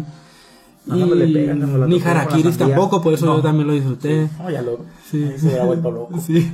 Garth Davis es el director, no tiene él dirigió Top of the Lake, algunos capítulos de Top of the Lake, ¿verdad? Y varias cuestiones de comerciales, ese tipo de cosas, pero realmente no hay. Sí, la serie que ya se las recomendamos, obviamente, el Círculo Rojo ahí anda queriendo abarcar todo.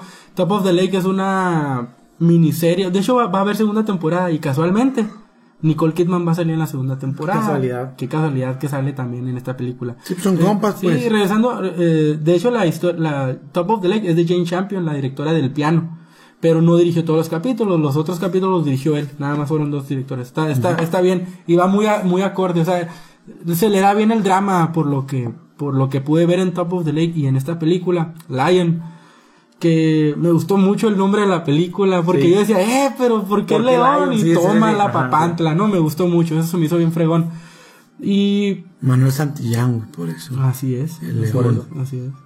Y para finalizar la película, creo que la van a poder disfrutar al igual que Hidden Figures, pero creo que esta es una película superior en aspecto fotográfico, en aspecto de actuaciones también, que me gustó más. Sí. Es más intimista la historia. Pero otra vez, al saber con exactitud qué es lo que va a pasar en la película, cuando vas en el minuto 20, pues pierde puntos, porque ya sabes para dónde va. Y por la participación, ya cuando Dev Patel, ¿cómo se llama? Dev Patel con Rooney Mara, pues están bien, pero no nada para nadie. Ajá, pues, pero es digo que son buenas actuaciones. Sí, pero no hay tanta química. Digo que son buenas actuaciones por cómo arropa el director con música, con fotos, con fotografía, con eso. Por eso los protege muy bien. Dice, Nicole Kidman está nominada a mejor actriz de reparto. Sí, también entonces, sí, y cuando se le exige a los actores, creo que cumplen, porque ya nosotros somos mucho de no gustarnos tanto las sobreactuaciones, ¿no? Y cuando te dan un drama, sí, porque sirvan para la historia. Ajá, exactamente, a menos que sirvan. En este caso, por ejemplo, Bill the Butcher, que está exageradísimo, o sea, está sobreactuado, va acorde con lo que está contando, está, ¿no? Pedido. Exactamente. Pues calificación para Lion, yo al igual que Manchester by the Sea le pongo un 7.5. Creo que es la otra cara de la misma moneda. Es la cara y Manchester by the Sea es la cruz, por darle el aspecto negativo y positivo, ¿no? Sí, 8.5. Lion sí, 8.5 también. Okay. Sí, como buena película. Sí, como te mencionaba, se me hizo bien rápida. Sí, yo creo que yo comulgué mucho con la película. También es real la historia, y me gusta que no nada más te pongan las típicas y famosas fotografías, que ya te pongan un video específico de ciertos momentos. Sí. Está muy padre y conectó conmigo en ese aspecto, así que y Lion, véanla para que sepan por qué Lion. Sí, Lion me gustó mucho también el título de la película. Sí. Vámonos con la última de los mohicanos, Fences. Peliculón, güey, no es cierto. La única que viste. Peliculón, güey. No, le decía a Chuy cuando estábamos platicando del programa y cómo le íbamos a hacer, me recordó mucho a Sidney Poitier. O sea, algunas películas de Sidney Poitier, que es obviamente pues todo lo que tiene que ver con teatro, ¿no? O sea, es sumamente yo no sabía que era una obra de Broadway. O sea, soy naco, pues. Son varias, ¿no? O sea, según la historia está... Sí, o sea, son varias historias que o sea, hay varias obras, unas Fences, otras, no me acuerdo qué, son como, están en diferentes tiempos, pero se desarrollan en la misma casa. Ok. Ajá. Entonces, yo soy naco, nada más he ido una vez, entonces no he visto mucho de Broadway, ¿no? Y entonces noté cuál era la intención de Denzel Washington, no creo yo, pues a lo mejor estoy siendo muy presuntuoso, ¿no? Yo vi que nos quería demostrar que el vato está en pro para actuar, pues. Sí, no. Y que era un proyecto personal. O sea, que era un proyecto en el que... dirigir, pero yo voy a hacer todo a la chingada. Y que se note que estamos bien pro, ¿no? Y otra vez, yo creo que es un homenaje al teatro y es un homenaje a la negritud. Más raza. No, pues a Sidney Poitier, a este estilo, a esta forma de hacer cine, ¿no? Sí. Todos en una locación. O sea, realmente hay 2 o 3 tomas en el exterior, son mínimas. Entonces... ¿Y cómo sostienes una película en una sola locación? Con muchos monólogos. Sí. Con muchos monólogos y mucho diálogo, ¿no? Y la verdad, a mí la dinámica de las conversaciones, híjole, o sea, impecable. El gordito que es su sidekick, es increíble, o sea, es sumamente terrenal, o sea, el vato sí existe, ese tipo de persona, el buen amigo con el que platicas, que todo te ríe, o sea, no, o sea, la madre abnegada, que obviamente pues está obviamente caricaturizado, acartonado, no sé, bien cuadradita, ¿no? Pero todo tenía un propósito, ¿no? No lo puedo asociar a una muy buena película porque creo que es completamente pensada y diseñada para teatro, ¿no? Entonces, creo que esa es su deficiencia, se queda en ese nivel, o sea, no hay una cuestión adicional, digamos, a lo que podría mostrar el drama de teatro, y eso es lo que no se vale, creo, en el cine. O sea, si tienes las posibilidades de hacerlo con otras cuestiones tecnológicas, lo tienes que hacer, o sea, y no me refiero a que no tenga tecnología, sino que que sea más cinematográfica, exactamente, no tan teatral. Entonces, eso es lo único que yo criticaría. No me sorprendería nada que nominaran a ese Washington, o está nominado, a lo mejor, no sé. Está nominado. No me sorprendería nada que gane. No me sorprendería nada que gane porque la verdad... El Actors Guild, perdón que te interrumpa. Porque el vato actúa bien, cabrón, y el peso actoral que tiene, o sea, cuando entra o cuando sale a escena, dices, güey, o sea, es un pinche monstruo, güey. Eso es ese tipo Tom Cruise. No, tipo Tom Hanks, pues, o sea, tipo, ¿quién más? Así, güey, de ese peso, no sé, cabrón. Sí, todo el peso de la película en los clásicos, un Jack Nicholson en sus mejores momentos. Max von Sydow, güey. Max von Sydow, sí, un De Niro de los 70. Sí, pues no sé, eso es lo que... ¿Algo más que quieran agregar a Fences? Creo que yo ya lo le dijo empecé todo. A ver y lo escuchaba hablar a Denzel Washington y decía, pues ahorita se va a callar.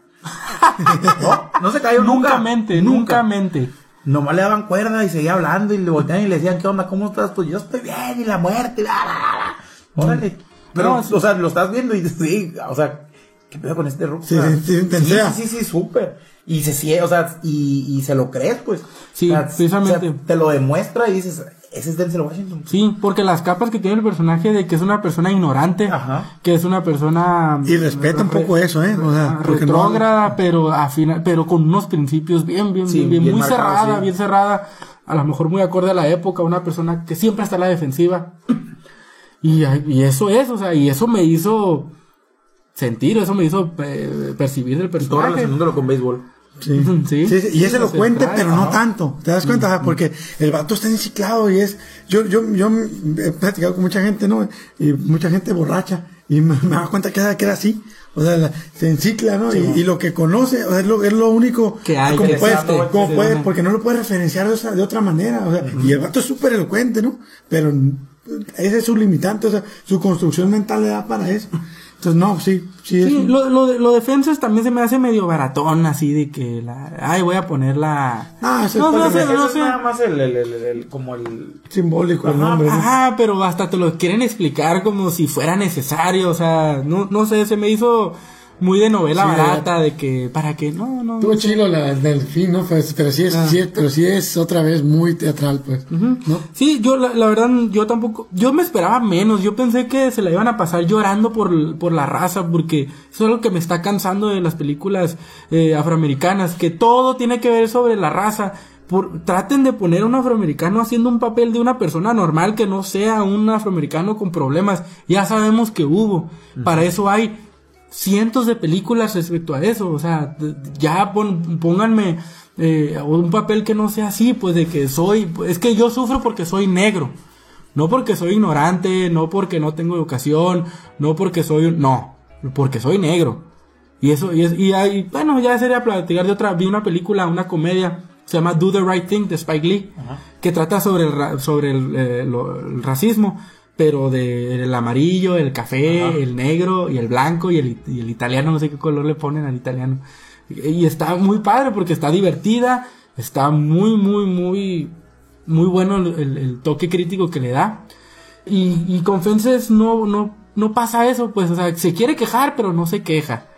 Te quiero demostrar que estoy un pro para actuar, lo logro, pero ¿qué más me vas a dar? No, pues nada. Ok, pues entonces se va quedando a medias la película, pero los puntos importantes, como digo, grandes actuaciones y el trabajo de cámara, pues sí es bueno. Creo que le pudo haber salido peor a Denzel Washington, desconozco si es la ópera prima de Denzel Washington como director. Debe ser. No sé, yo no conozco ninguna película de Washington de él como director, no lo sé. Pero las decisiones que toma con la cámara se me hicieron bien. Al ser una sola locación, pues también no te deja mucho para donde hacerte. Entonces, sí, pero algunos encuadres, algunos close-ups, no sé cómo se llaman, es que no soy tan diestro con eso. La película de Antoine Fisher, The Great Debaters, y un episodio de Grey's Anatomy, fíjate. Ok. Mira, el tercer largometraje de Denzel Washington y el tercer largometraje con temática afroamericana, ¿no? O sea, en fin. Lo dejamos. Yo le puse un 6.5. Yo pensé que me iba a gustar menos, pero sí disfruté algunos momentos de la película. Yo le rescato a esas cosas. Yo le puse un 6.5. Me gustó más que Hidden Figures. Yo le pongo un 8 y por la acción de DC Washington 8.5. ¿Qué onda? Está bien. No, yo le un 7. Sí, la verdad, la actuación de DC Washington me gustó un chorro, o sea, a pesar de que el personaje va sobre eso, sobre estar hablando, o sea, te das cuenta de la capacidad de Denzel Washington todavía, pues, para todo, y sí, me agradó mucho, un 7. Bueno, con esto damos por terminada las 9 películas nominadas a mejor largometraje este año, y les recordamos, este próximo domingo son los Óscares, para que los que quieran saber. Las 9 por el 9. No es cierto, a ver, ¿qué onda? ¿Cuál va a ganar mejor película? Yo creo que va a ganar La La Land, yo creo también. ¿Neta? Espero que no, pero yo creo que va a ganar Manchester by the Sea. Ok. No es cierto, pues, pero sí, nada más una recomendación ahí al final. La película por la que está nominada Viggo Mortensen, Captain Fantastic, mírenla. Es una muy buena película y esperemos que Viggo Mortensen, yo espero que se lleve el Oscar, ya se lo deben. Y para los que son fans del cine de Kurosawa, vean Silence de Martin Scorsese. Pues, sí, no les va a gustar tanto, pero nada, no es cierto. No, vean Silence. Y vean Nocturnal Animals, que es increíble que no hayan nominado a Amy Adams a Mejor Actriz, ni por Arrival, ni por Nocturnal Animals. Pero por Batman contra Superman. Así es, como Lois Lane. Puede decir Marta y muchas veces. No, tampoco la nominaron. No es cierto. Bueno, ¿con qué rola dejamos este capítulo? Ad hoc, se llama Se fue. Perfecto. Track de 8. todo, porque nos vamos. Cantada por Toña de Valdés. Así es. Y Jorge las Drexler. analogías de béisbol de Denzel Washington, todo está juntado. Ahí está. Bueno, lo dejamos con Se va. No, Se va y se fue. Lo dice Enrique Burak, güey. Porque Antonio de Valdés dice Se va y está del otro lado, güey. Y Enrique Burak, ¿no? Enrique Burak dice se va y se fue. Así que saludos a Enrique Burak, que seguramente nos escucha. Los dejamos con Se va y se fue, de Jorge Drexler. Y buenas noches, Mexicali, buenos días, Macondo.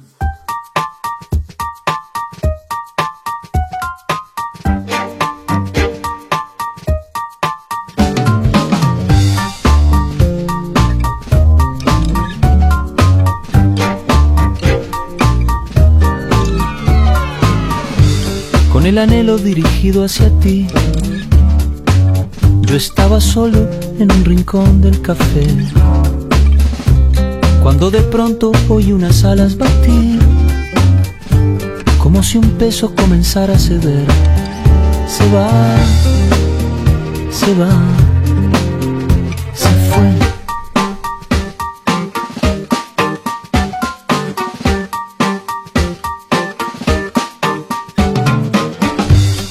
Tal vez fue algo de la puesta de sol o algún efecto secundario del té.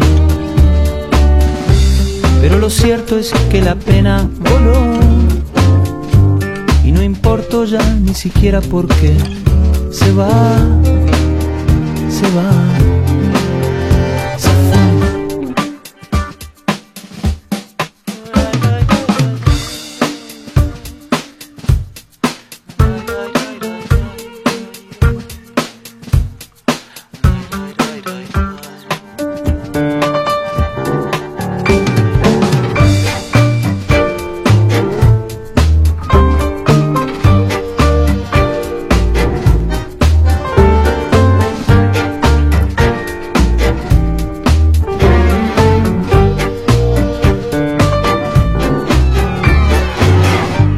Algunas veces mejor no preguntar, por una vez que algo sale bien.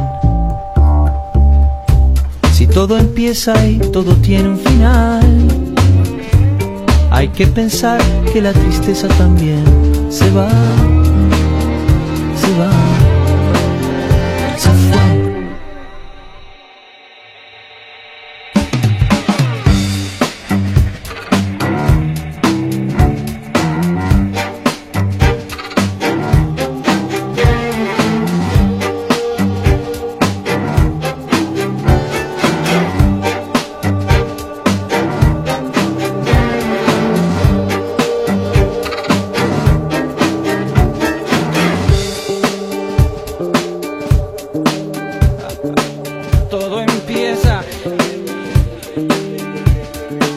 Todo empieza y todo tiene un final. Hay que pensar que la tristeza también se va.